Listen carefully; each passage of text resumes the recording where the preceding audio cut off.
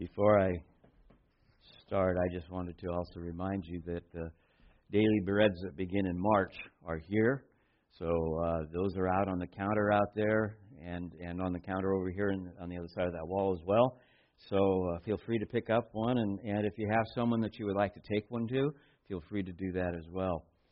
Our scripture reading for this morning is Psalm 51, verses 8 through 13.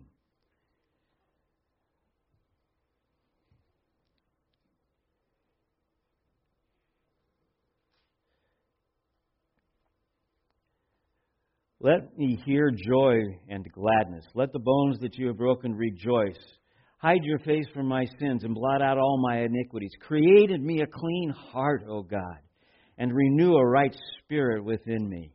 Cast me not away from your presence, and take not your Holy Spirit from me. Restore to me the joy of your salvation, and uphold me with a willing spirit. Then I will teach transgressors your ways, and sinners will return to you. Amen. Father, as we open your word this morning, we ask that you would take us and this scripture, and we've sung the songs as well. We want to be a blessing to you. In order for that to happen, we know that you have to create in us a clean heart, a renewed spirit, and a working of your Holy Spirit in us. And so we come this morning asking for that as we open your word and study together. In Jesus' name, amen. We're in Matthew chapter 23, and I have to say that these are, at least for me, I know for others, I've read over the years, different commentators and different preachers have found that these scriptures are somewhat difficult. And they're difficult for different reasons, I guess, depending on what your personality is like, for one thing. But one of the things that's hard for me is to think of Jesus having harsh words, but then he did cleanse the temple. And he did it with a sense of anger, but it was righteous anger. And that's the reason why these scriptures are hard for me, because I really don't grasp righteous anger, in the sense that I can tell you that I have, even when I have anger about some things that I know are against the Word of God, I normally cite abortion as one of those issues.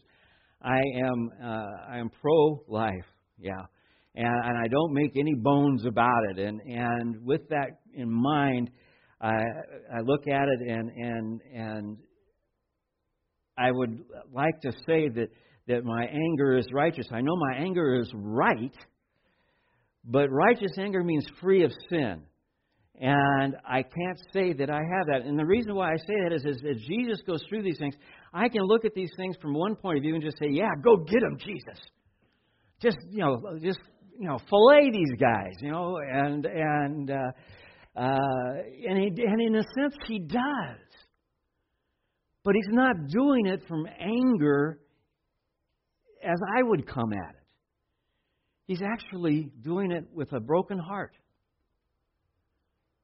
He weeps over the city of Jerusalem when he rides in, and he cries for what is coming ahead of them, or going to come to them.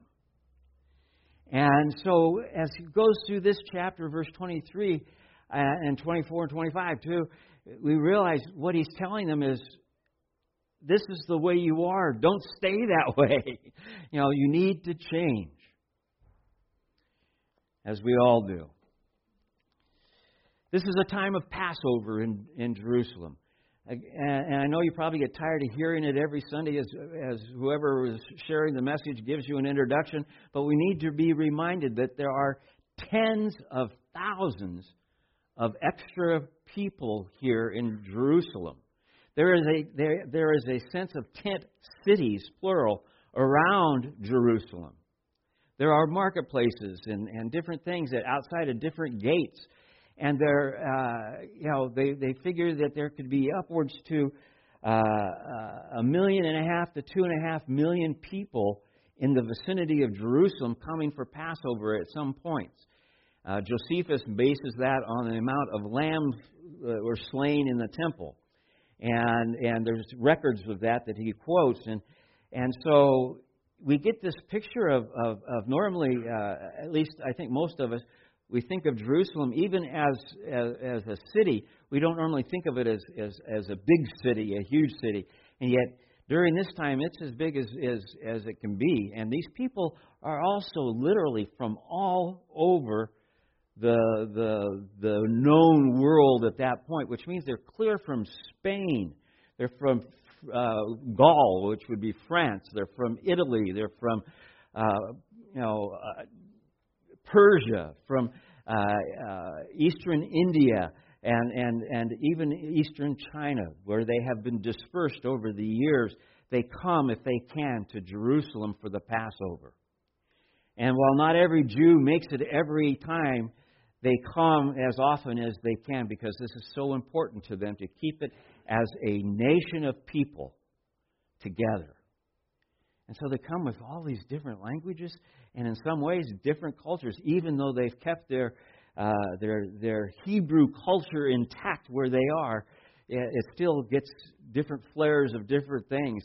I can't imagine what it would be like other than maybe having gone to a World's Fair, which I've never had the opportunity to do. Maybe some of you have, and there's that sense of so much going on, of different cultures and different things. All of this is happening in Jerusalem. But you can guarantee as many as possible of the scribes and the Pharisees and the Jewish leaders will be there. And they come, again, the leaders of all these different synagogues together to share in Passover. So we have these huge crowds. And in the midst of this is when Jesus cleanses the temple. He clears the temple out. And in so doing, he declares that, who he is. He's the Messiah. He's the high priest.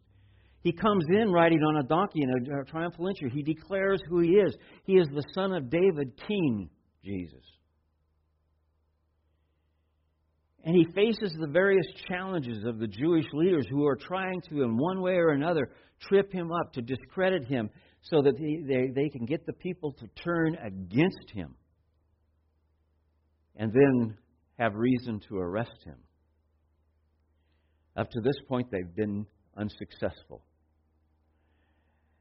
It says in the end of verse 20, chapter 22, and the last verse it said, "No one was able to answer Jesus a word, nor from that day did anyone dare to ask him any more questions."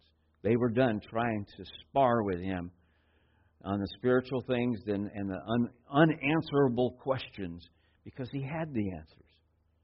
No surprise to us now looking back, but they didn't know what to do with him. And so that was the end of it. But Jesus now speaks his mind. And he says some very strong things. We start with chapter 23, verse 1.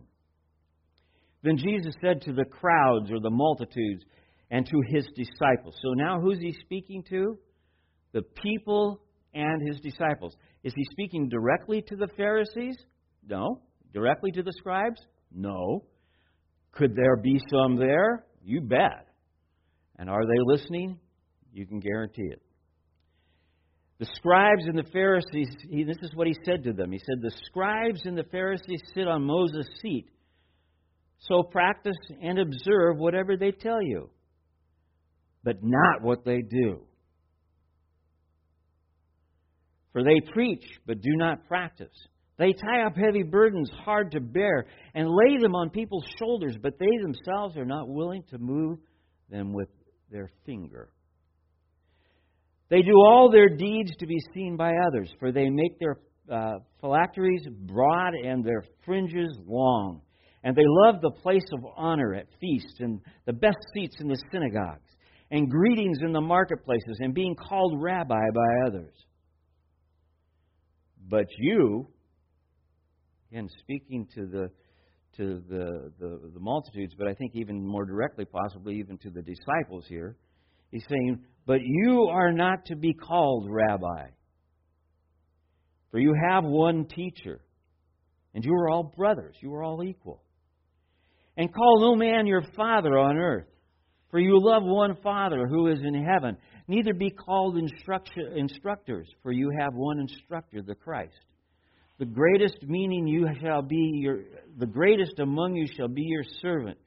Whoever exalts himself will be humbled, and whoever humbles himself will be exalted. Powerful words. Jesus speaking to the crowds and his disciples. Again, this reflection of Passover. There's a huge multitude. He's probably teaching in one of the temple courtyards, and there's just masses of people constantly coming and going. And so as he starts to speak, people have been following him, and others have probably heard. By this time, they've already, the people that maybe hadn't even heard about the possibility of a Messiah, now that they're there, have heard it. Because it seems to be the talk of everybody. Certainly the triumphant entry was a focus on that, and would draw the attention to those that maybe hadn't even heard it. I can imagine being one of those people that get there and hearing people talk about, well, do you think he is? Do you think he's the one? Do you think he's the son of David? Do you think? And then all of a sudden, people breaking out in this chorus of Hosanna, as Jesus comes riding in on a donkey, and then breaking the palms and lining the way to put down the dust and to honor him. And being maybe the first time you've heard of this. And maybe you're in the front row and you get to see this. And all of this wonderment in your mind and your heart, because you have been longing for the Messiah. You have been waiting for the Messiah. Because the one thing the Messiah is going to do that all of the Sadducees and all of the scribes and all of the Pharisees were teaching and had been teaching now for generations was that the Messiah was going to be a descendant of David. He would be the king, and he would establish the kingdom of Jerusalem once again like Solomon had. And it would be greater and even grander than it had ever been. And this is what they were looking for. So, Jesus, in one of the courtyards of the temple, speaks to the crowds and speaks to the disciples. As he speaks to them, he says, in reference to the scribes and the Pharisees, he says, they sit themselves, they sit on Moses' seat. The word sit here implies with it the word themselves. They sit themselves on Moses' seat. A position of authority. In other words, they are the teachers. A position of authority. We speak on behalf of Moses. Now, the interesting thing was, there is nothing in Scripture that gave them this authority. It's years of tradition that gave them this, and they would, and they would sit in their synagogues as well as at home. They would sit as the ones who were in authority over the Word of God. They were the scholars. They were the theologians. They were the lawyers. Sometimes we see the word. And when we see lawyers, it again masters first in the idea of they had their theology of Moses and the law of Moses down, which meant they could also then handle situations to discern how to deal with your one-on-one situations with people. Oh, the ox dropped dead while you were using it, and it was borrowed from your neighbor. Oh, well, the Word of God tells us you are to replace that ox as a new one to your neighbor. If you borrowed it, and there's even a detail to that. If your neighbor comes with it, you're not obligated. But if your neighbor does, you needed someone to parse these things and make sure that it was and they would deal with these things, and they normally dealt with them at the city gates.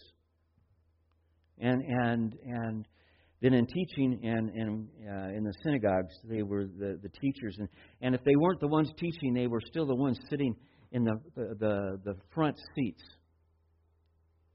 And it was kind of like everybody knew. I noticed that this row always seems to be empty, but it would be like, if I came in, I would never sit here. I might sit there, but I wouldn't sit here because I know that's the place where the Pharisees sit, or the scribes sit, or the lawyers sit. And I don't want to presume myself in such a rank. It'd be presumptuous of me to sit in such a place. So Jesus says the scribes and the Pharisees sit themselves on Moses' seat. Over years of tradition, this is what has happened. They are now the spokespeople for Moses. Now, you need to understand the other side of this. We needed teachers. They needed teachers. They needed those who studied the Word and understood the Word of God. And so this isn't something that is looked at in a sense of as negative. In fact, Jesus goes as far as to say, as they teach the Word of God, listen to it and be obedient to it. If they don't copy what they do, but listen to their teachings as they teach the Word of God. And be subservient to that, if you will, be obedient to it, and listen to it. So they needed the teachers. And you think of the dispersions when the people were separated from Jerusalem and from the temple and cast literally out throughout the known world, sent in groups and in great numbers to the far east and to the far west, trying to break down the people as a nation. And it is an amazing thing. I always say it cautiously. I don't know all the things that God is yet to really going to do through the Hebrew people. I know some of it from what the Scripture says. But He's not done with them as a people even now. And, in 1948, when the nation of Israel became a nation again, that was an amazing thing. And while there may have been great manipulation of men behind the scenes trying to make this happen and all these things, it wouldn't have happened without God's permission.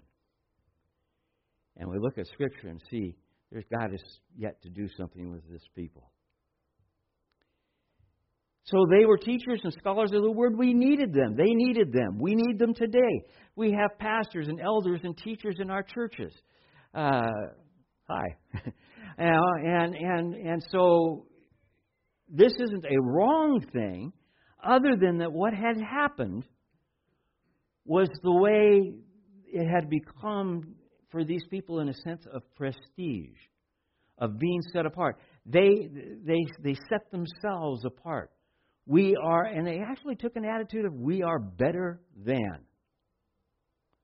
We are greater than those people. I know I've said it several times, but when they would accuse Jesus of hanging around with sinners and drunkards and this type of thing, what He was hanging around with was the common people. If Jesus was really who He needed to be, He'd have been hanging around the Sadducees, the Pharisees, the Herodians, somebody. But He wouldn't have been hanging around with the rank and file.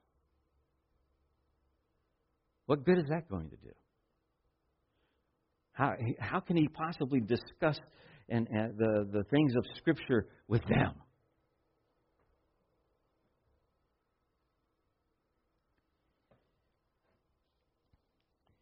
They had, in addition to the law of Moses, built another group of rules and laws, if you will, around it. You might say like a fence or like a hedge. And I had it described to me by one of my professors in Bible college that it was, this hedge was like a flashing yellow light. If you touch any part of this hedge, that lets you know that you're getting close to possibly breaking the law of God. So these were kind of like warning lights. Well, like anything that you have, things can get institutionalized and become tradition. And after a while, these laws became just as important, and in some cases even more important to many of the Jewish leaders than the law itself.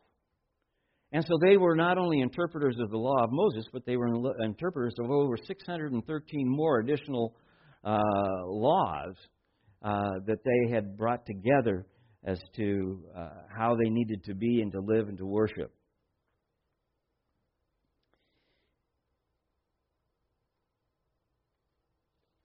This was, again, all the more setting them aside.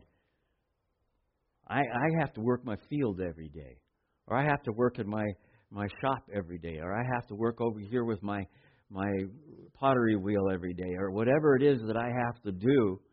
And as a result, I don't have time to study the Word like these men do. These men can spend the whole day just studying and talking and debating the Word of God and questioning and coming to, so that they can know it. And so I can come to them and say, if I need a blessing or if I need an understanding, I can come to them and get this help.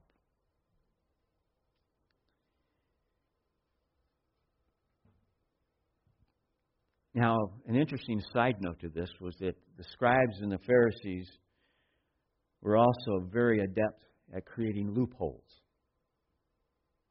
Isn't it interesting that they would be such legalistic people, and yet they would turn around and create loopholes as to how to get out from underneath the law on certain things?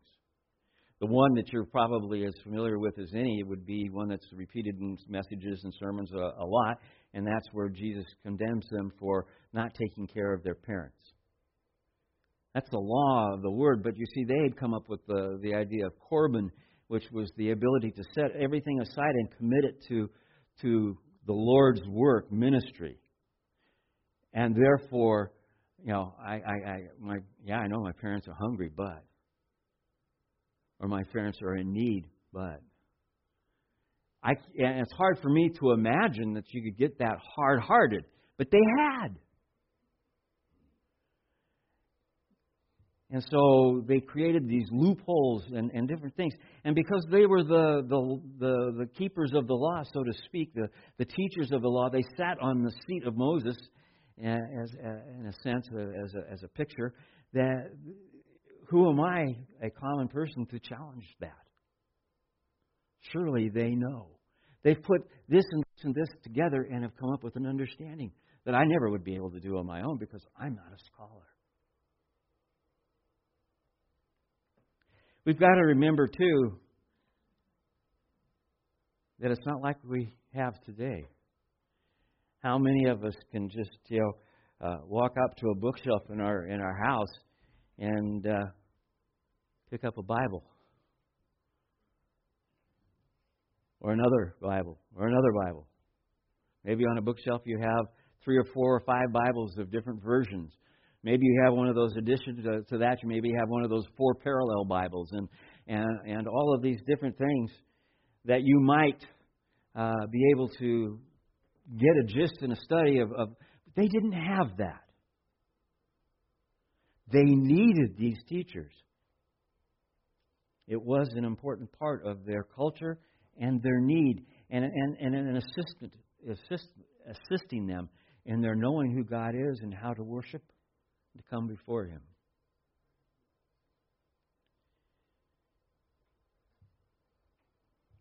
In verse 3, he says, do what they tell you to do, in the sense of Moses' law, as they sit on Moses' seat, do what they tell you to do, but not what they do. For they preach, but do not practice. In other words, they're real good at telling you what to do, but they know all the ins and outs and loopholes and things as to how to avoid it themselves. So they could easily, and it's again hard for me to picture this, but they could easily condemn you for something that you're not doing, which they may not be doing themselves. But they have another rule over here for them as scribes or Pharisees that allows them to. That gives them leeway. So basically, Jesus is saying their instructions when it comes from the law of Moses is valuable, but don't copy their lifestyle. They preach, but they do not practice. What Jesus saw in their lives, they turned the law and the precepts into heavy burdens for lay people. And they were kind of content in making it hard for the lay people to understand the Word of God without them. that made them essential, that made them key. Through the centuries, we've had seasons in the church where we've done that.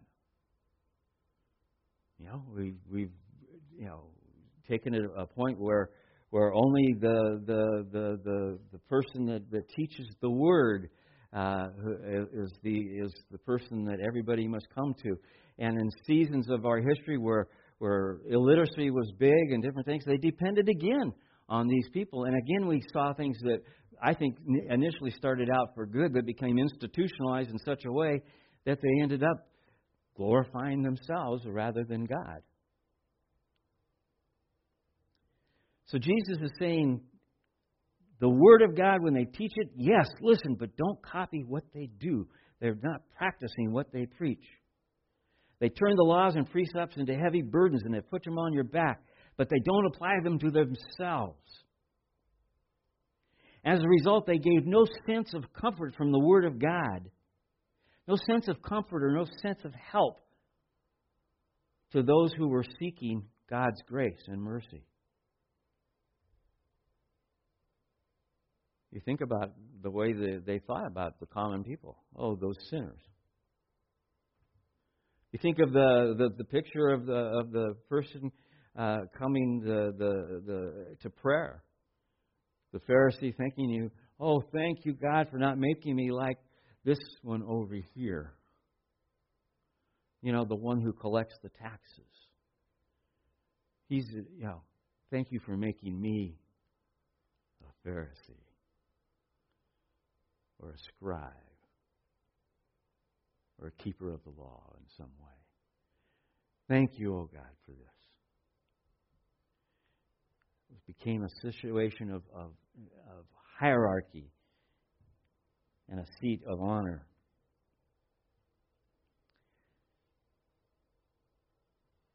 Now, you think of these people, and if you add Rome to the burden of the everyday people, these people were really oppressed. They were oppressed by the keepers of their faith, and they were oppressed by the Roman occupiers. Roman occupiers, you know what they could do? They could make you serve them in various capacities, including even having to carry their suitcase for them for a mile. Interesting what Jesus said about that. Carry it a mile, give them 2 miles instead. Bless them. So contrary to the way we think.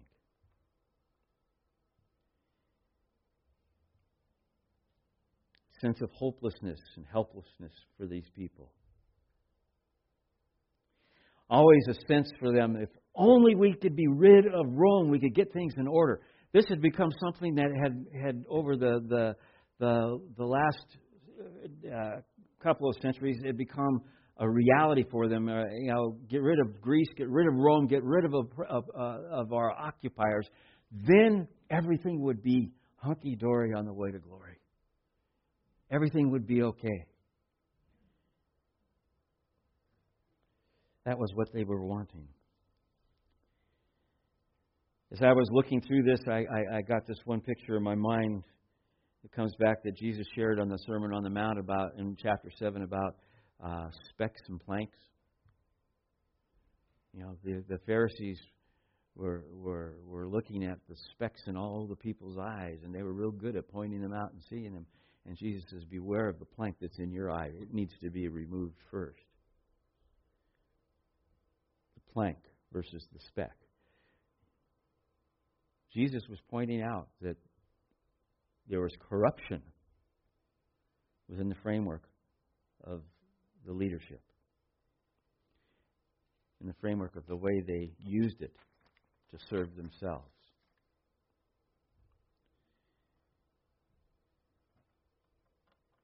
So scribes and Pharisees, Jesus says, they don't practice what they preach. And we say, today how important it is that we practice what we preach. And there's some people that have come up with, and it was interesting as I was reading through an article about this, this one group of people said that this was actually part of a conversation that had gone on as to setting up a new church and the things that they were going to emphasize. And they said, we're only going to preach what we practice. Or the other side of it is, don't preach what you don't practice. I was instructed that if you wait until you've got it perfect to preach it, you'll never get to go to the pulpit. Any part of it. Any part of it. So I don't come to you this morning with having perfection here, but with hopefully struggling with insight along with you as we look at these words together. We need to preach and teach with what I put here, with a Psalm 51 heart. An understanding of who I am before God and how much I need His redemption and His deliverance and Him walking and working in my life so that I might assist others in the same struggle.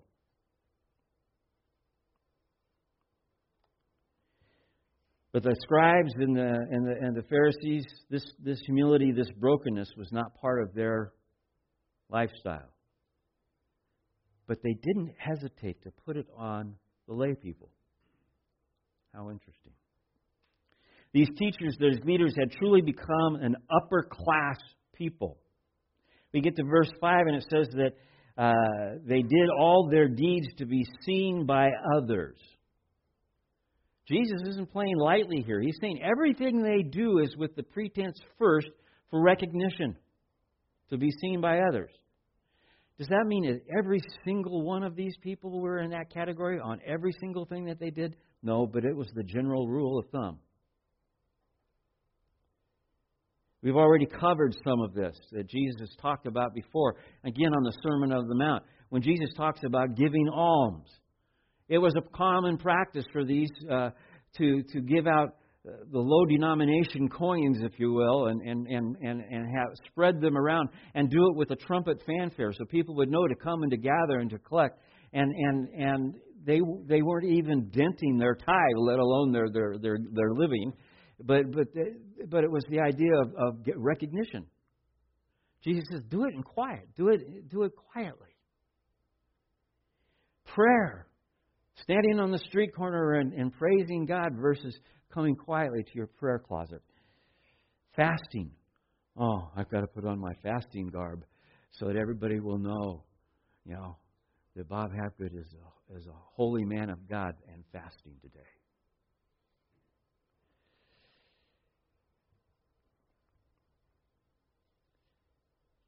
I do recall one time in a church where we were having fasting, and I completely forgot.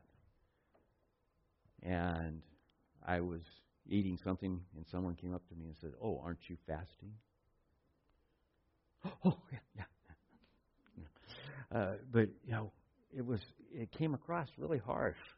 It was kind of like, they didn't just come up and it was kind of like in front of everybody. "Oh, aren't you fasting?" And you immediately. So the idea is that we are to do these things in secret. And when he says in secret, what he's saying is that in such a way that you're not drawing attention to yourself.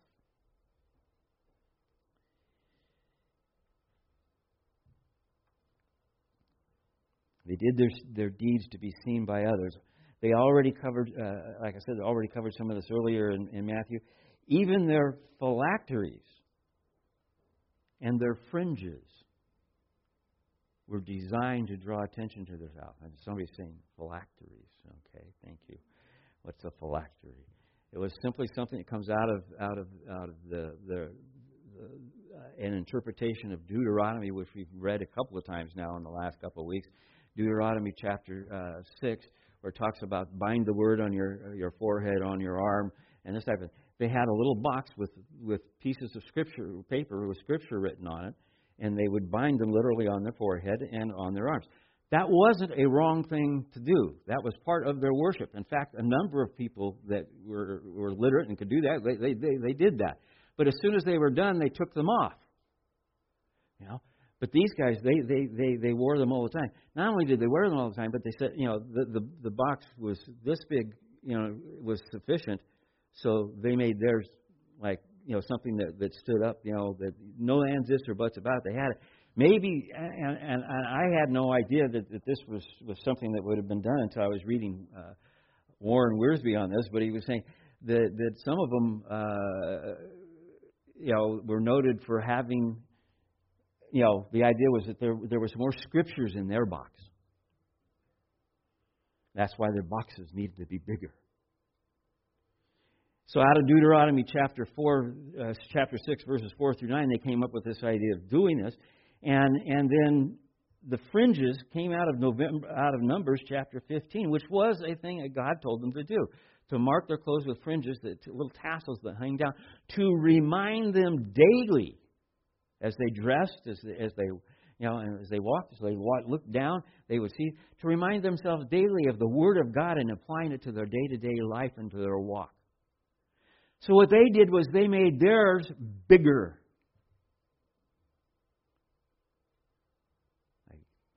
Again, I thought about the only thing that I could equate that to in my thinking was the Amy Grant song, the Fat, Fat, Fat Baby. Maybe some of you will remember that out of the 70s.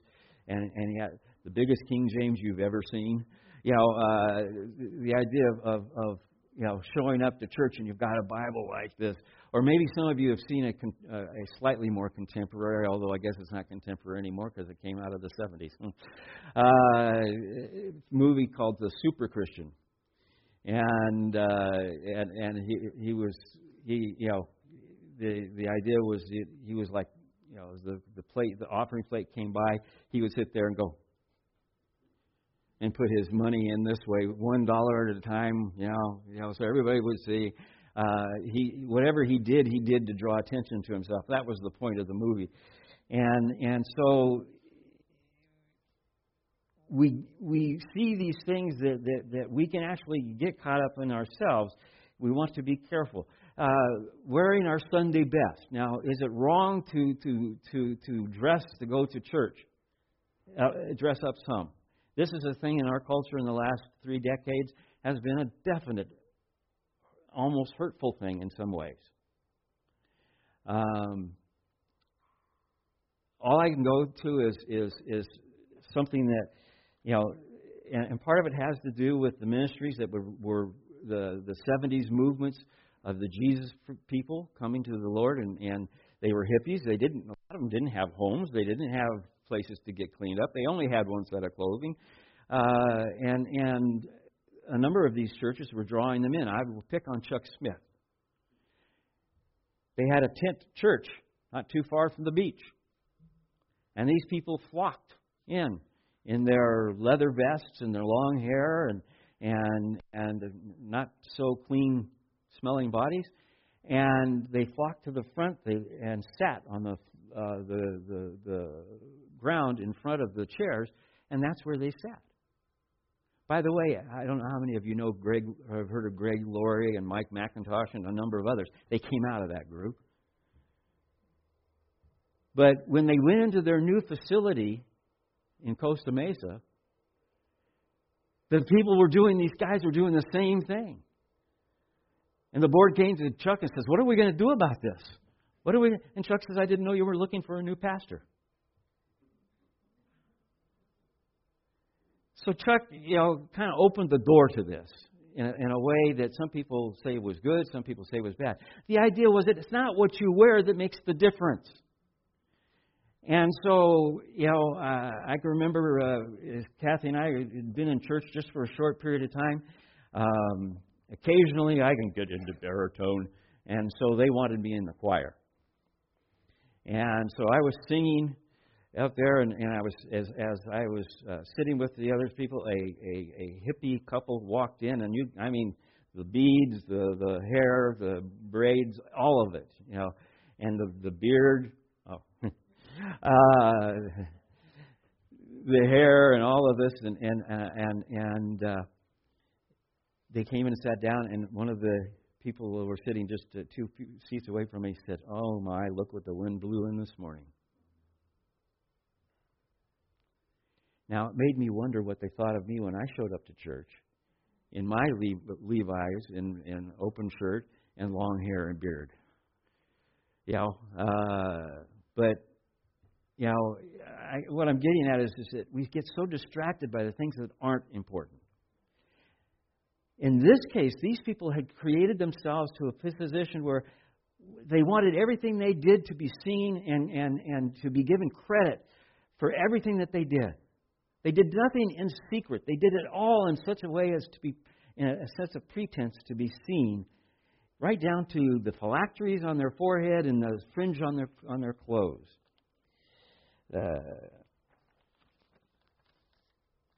Verse 6 says they wanted the place of honor at the feasts.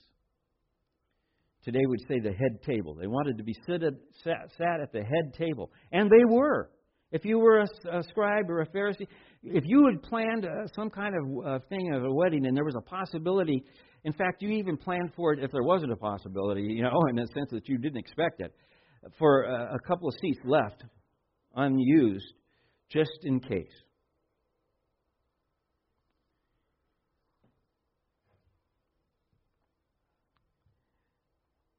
They love the public attention. You've got to understand now, they're wearing these headgear and stuff with these big phylacteries on their forearms. Some of them even still on their forearms. They're wearing their robes with their extra big tassels and stuff like that. So when you see one in the marketplace, you know that person is a Pharisee. And they were greeted by the people, "O Rabbi." It's an honor to see you, sir. Sir. And somebody said, "Good morning, sir, to me this morning." And I said, "Well, no, not today, of all days." No. The idea is that they wanted that. That's why they were doing this. And quite candidly, if you snubbed it, if you didn't do it, somehow it would come back around to you. But Jesus, he says specifically to the disciples, but the crowd is still listening. And by the way, when all of these things are being said, I can't help but think that the crowd's kind of looking around for some of them guys. Oh, there's one over there. There's 6 of them over there. Look, they could pick them out, and they would be that obvious. They would be able to pick them out of the crowd.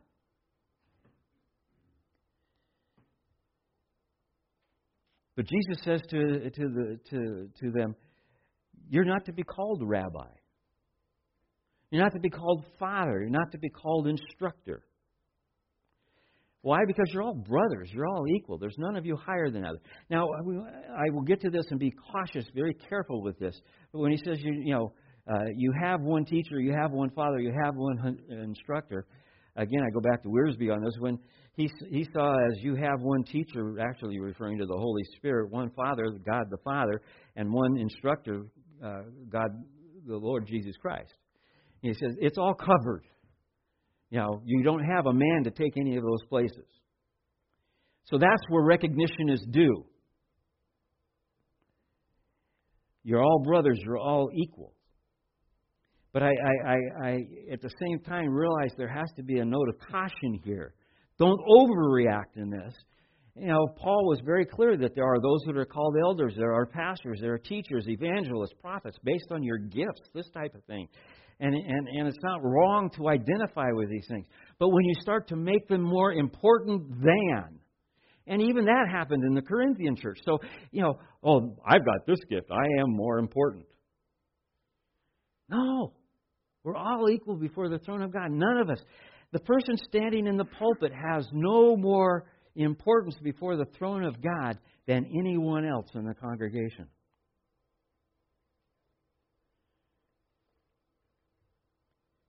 We've been given different gifts to serve the Lord. And as we identify these gifts, we'll call some people, that's the person who teaches. Or, in fact, normally I'm considered, if you look at it, the way we're set up, and here is, I'm one of the elders. I'm not the head elder. I am one of the elders. And not only that, but we say, well, my specific call is to be the teaching elder. However, all elders are called to teach, and as a result, all of our elders periodically preach in the pulpit. But it's one of these things that you turn and you say, we're all, we're not to get caught up with these titles. The thing that we're to get caught up with would be more in line again with the Sermon on the Mount. Let your light shine before men that they might see your good works. Is it wrong for the world to see your good works? No, that's not the problem. See your good works and glorify your Father in heaven. In other words, they'll see your good works and say, oh, this man's been with Jesus. They don't say, oh, what a great guy he is. Now, persons that are in a community and they're unsaved, they may not know how to distinguish that. But within the church, we do. We're told. Let your light shine so that your works will be known, but that God will get the glory. These scribes and the Pharisees were taking the honor for themselves. They were usurping God's honor and glory for themselves.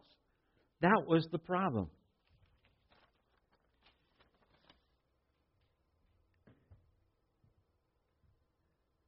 A different commentator, but it was something that I noted, and I didn't write down which one said this, but Jesus didn't accuse the scribes and the Pharisees of being too strict. You notice that? He didn't say, oh, you're too strict, you're taking this too, What he said was, you're empty. You're filled with self, but not with God. That's the problem. He told them about tithing. You tithe dill and cumin. Is that a wrong thing to do? To tithe your spices from the garden? Not if you're convicted about it. In fact, Paul would say if you're convicted about it, better do it. Does that mean that you have the right to come over to my house and tell me, oh, you need to tithe the corn you grew out there, and since you're eating the corn, you can't bring the corn to church, you've got to tithe its value? We can get so carried away with legalism again. We want to be careful. But the picture here was Jesus wasn't accusing them of being too strict. He's accusing them of being without God in their hearts. And taking all the glory and the honor for themselves rather than saying, not me, but God. And we struggle with this today. We get caught up with things about titles. It was an eye-opening experience for me. I went through college in a secular college, graduated from Cal Poly, and I had all these different teachers, and a few of them insisted that they be called by their rank. If they had the position of doctorate in their field, they wanted to be called Dr. So-and-so. If they weren't called Dr. So-and-so, if they had their master's degrees, nonetheless, they were called Professor So-and-so. Not very many of them had anything less than their master's, so that was, so it was either professor or doctor. The irony was that they might be teaching the same courses, but it didn't matter. So, I can remember that it was extremely important that they, I had one in particular who would reprimand you in class. I'll just say, Mr. Roberts. That is Dr. Roberts. Seriously. Now, my dad told me that they deserved this honor because they had worked hard for it. And in a sense of my part of to honor what they have done and strive to do, it was not wrong for me to call them Dr. Roberts. But for them to demand it, I would be kind of coming again like, wow, that's pretty harsh. Now, when I got to Bible college, I met a number of doctors and professors, and none of them went, they didn't sign their name Dr. So-and-so or Professor.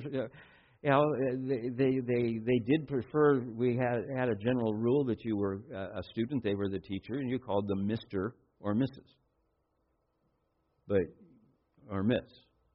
But they didn't go around. And there was a few of these teachers that we had that were I remember one that was our Greek professor. Man, he was offered jobs at the Chicago Institute for Languages and at Columbia and New York and all these different places. And here he was in this little small college in San Jose of a few hundred students, because this is where God called him to be. And that's where he knew he was supposed to be. You knew George. and so, you know, you look at this, it was such a paradigm shift for me to see humility in my instructors and my teachers. What were they trying to teach me in the process? Humility. Why? Because if it weren't for Christ, this wouldn't be. If it weren't for Christ, this wouldn't have happened. If it wasn't for Christ, Christ deserves the glory, the honor. He allowed these things to happen that I can be where I am now. And so He gets the glory. Paul speaks to us today about this in Romans chapter 12. He says, offer yourselves as a living sacrifice so that you don't look like the world, but you look like the things of Christ. I know that that's a paraphrase, but it's the picture is to see. Don't be conformed to the world, but be transformed into the things of the kingdom of God. He talks about not only us being a living sacrifice, but being members of one body. We may have different gifts, but we're all part of the same body. And then he goes on in chapter 12, starting with the 9th verse, going 9 through 21, about the various marks of a Christian. And you can go through there and you can see, these are the things I'm to strive for, but not because I want you to say, oh, what a good Christian Bob is. I'm cautious when I say it that way because that's not necessarily always true. I do want you to think well of me. I actually have to confess that I want you to think well of my sermons. I want you to think well of my teaching. And there are times when I've probably got into the pulpit more hoping that you've enjoyed the sermon because I've put so much work into it than you know, with wrong motives. It happens. But these ideas, the marks of the Christian, are to separate us out and point us to the right direction. In fact, I figured I would probably close with reading that this morning. Romans chapter 12, starting with the 9th verse. Let love be genuine. Abhor what is evil. Hold fast to what is good. Love one another with brotherly affection. Outdo one another in showing honor. These people were wanting to be the honored that Jesus was speaking about here. He says here we're to try to outdo each other in showing honor. In other words, it's not so much a contest as much as it is just that I want to honor you. I want to bless you. And the ideal would be that it starts with your marriage and into your family and then into the community of believers. And the idea is that God catches us going at each other, striving to bless each other. Isn't that a beautiful picture when you start to think about it? That our goal is to want to bless each other, to minister to one another, to lift each other up.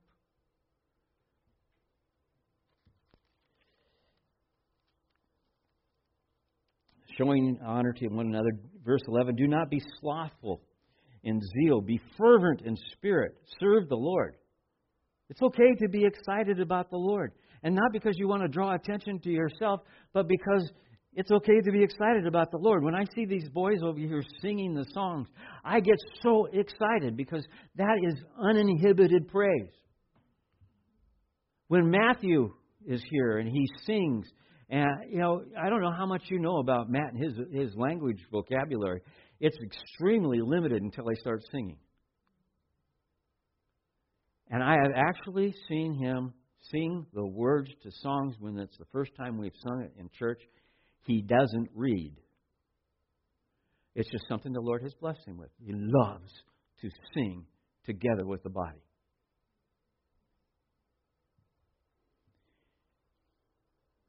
This idea of to be fervent in spirit, wanting to serve the Lord. Rejoice in hope. Be patient in tribulation. Be constant in prayer. Contribute to the needs of the saints and seek to show hospitality. Bless those who persecute you. Bless and do not curse them.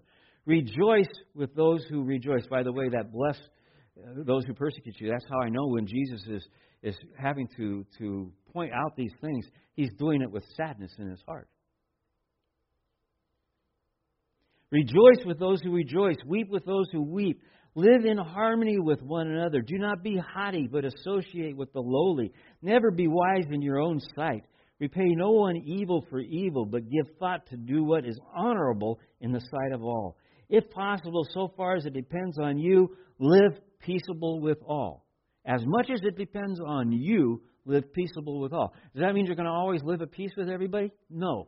But as much as it's up to you, you strive for it. Beloved, never avenge yourselves, but leave it to the wrath of God, for it is written, vengeance is mine, I will repay, says the Lord. To the contrary, if your enemy is hungry, feed him. If he is if he is thirsty, give him something to drink, for by so doing you will heap burning coals on his head. Do not be overcome by evil, but overcome evil with good. What Christ wants from us is a simple faith that says, I love the Lord Jesus Christ with all my soul, with all my heart, with all my mind. And I love my neighbor as myself. And I worship Him and praise Him and thank Him. Quietly and frequently. Are there times where God invites me to be outspoken? Yes. When He does that, when the opportunity is there, what does He ask us to do? Be outspoken. Speak the Word of God. If we didn't do that, we wouldn't be able to evangelize. But at the same point, don't evangelize to the point where you're taking your big King James Bible and hitting them over the head with it. I've seen that happen too.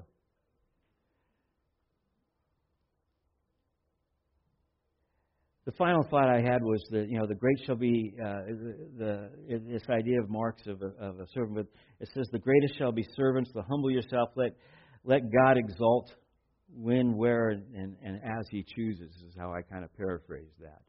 Let God, you be humble. Let God exalt you when and where He chooses. And then it was something that came up from, and as I was going through it, I realized, and I saw it written in 3 or 4 different places, so it must have been an early church teacher or leader that had written this. No one out-humbles God.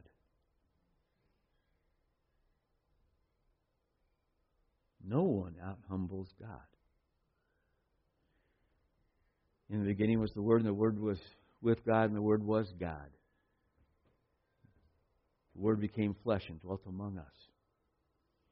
He emptied Himself and became a servant even to the point of being a man, even to the point of death on the cross. No one out-humbles God. Isn't that an amazing picture?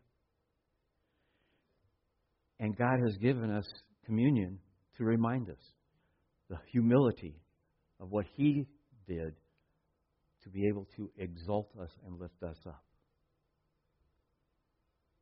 How dare we presume to take honor for ourselves?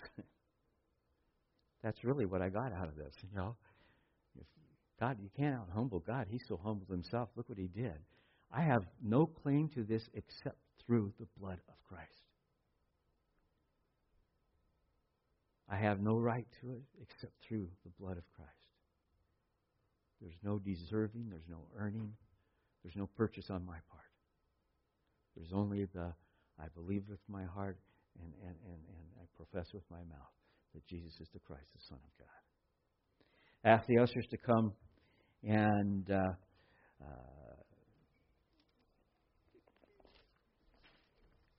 pass the emblems out. Hold them until we've all been served. And we'll share together.